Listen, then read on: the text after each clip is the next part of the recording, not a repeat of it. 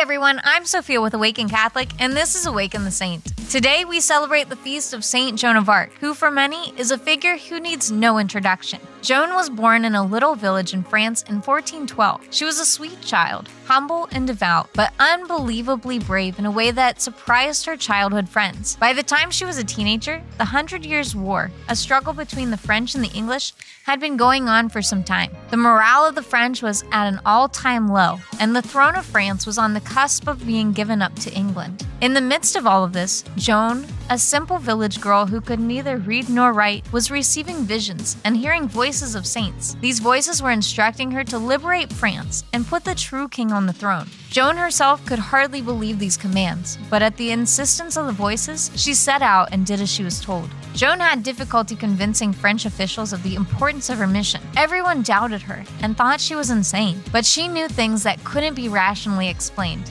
And eventually, half believing that she was really sent by God, they gave her an audience with Charles VII, the true heir of France. Joan convinced Charles that God had sent her, though a large part of the court still thought she was crazy. After a long period of questioning to test the truth of her claims, she was finally allowed to begin her military campaign.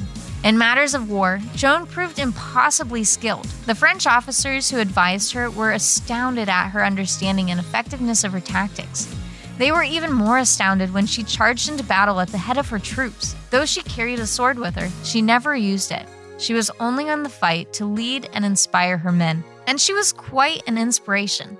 Joan won victory after victory, delivering her nation out of what seemed like a hopeless situation. As commanded by the saints who counseled her, she insisted on the coronation of Charles VII, an event which solidified the independence of France and rekindled the hope of the French people. Unfortunately, Joan was betrayed by the very man she helped put on the throne. Charles and his court were content to barter for peace instead of pressing their advantage. They stopped Joan from carrying out her plans and disbanded much of her forces. While she was still able to mount an offensive, she suffered several defeats and was captured and given over to England.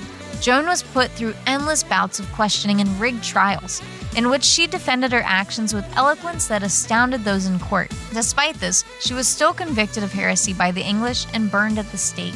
Her death didn't undo her victories, though. Within 2 years, France had almost completely repelled England and brought an end to the war. The accusations made against Joan were later corrected, and she would eventually be declared a patron saint of France. Joan of Arc is a legendary figure for a reason. As a peasant girl turned hero, she demonstrates the incredible transformative power of God.